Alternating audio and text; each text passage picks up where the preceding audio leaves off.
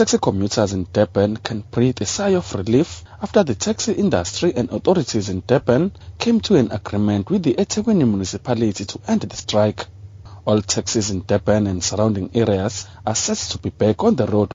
Operators in the city downed tolls on Monday, leaving thousands of commuters stranded. They were demanding the release of over 300 taxis which were impounded by the municipality. The municipality has agreed, but says it will only release the vehicles at reduced fines. Chairperson of Santako and KZN, Boyzondi.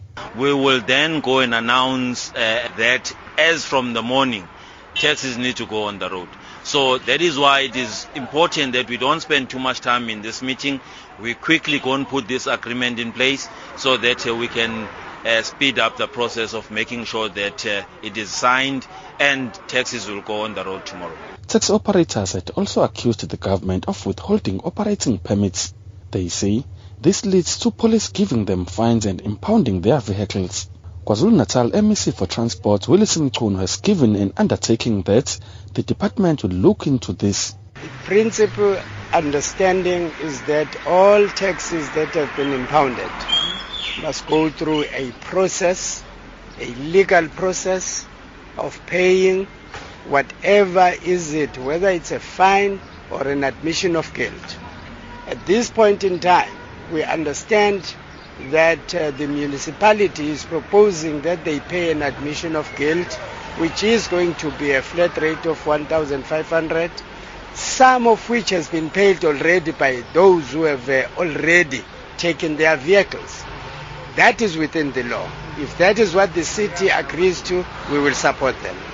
Mchunu has condemned the ongoing strike, which he says had jeopardized the commuters going to work and schools.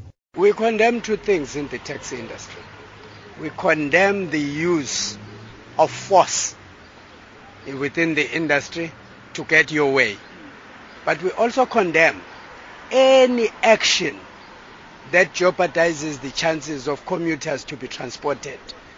We give them operating licenses in order for them to take commuters from point A to point B. We expect them to do that. Whenever there are issues, we expect them to bring those issues to the table for debate, negotiation. And that is what we have said all along. And that is what we will insist on all the time. Meanwhile, Mchunu confirmed that police will be visible on the roads, and especially as the Brook Street taxi rank, where 5 people were shot earlier this month following a taxi-related feud.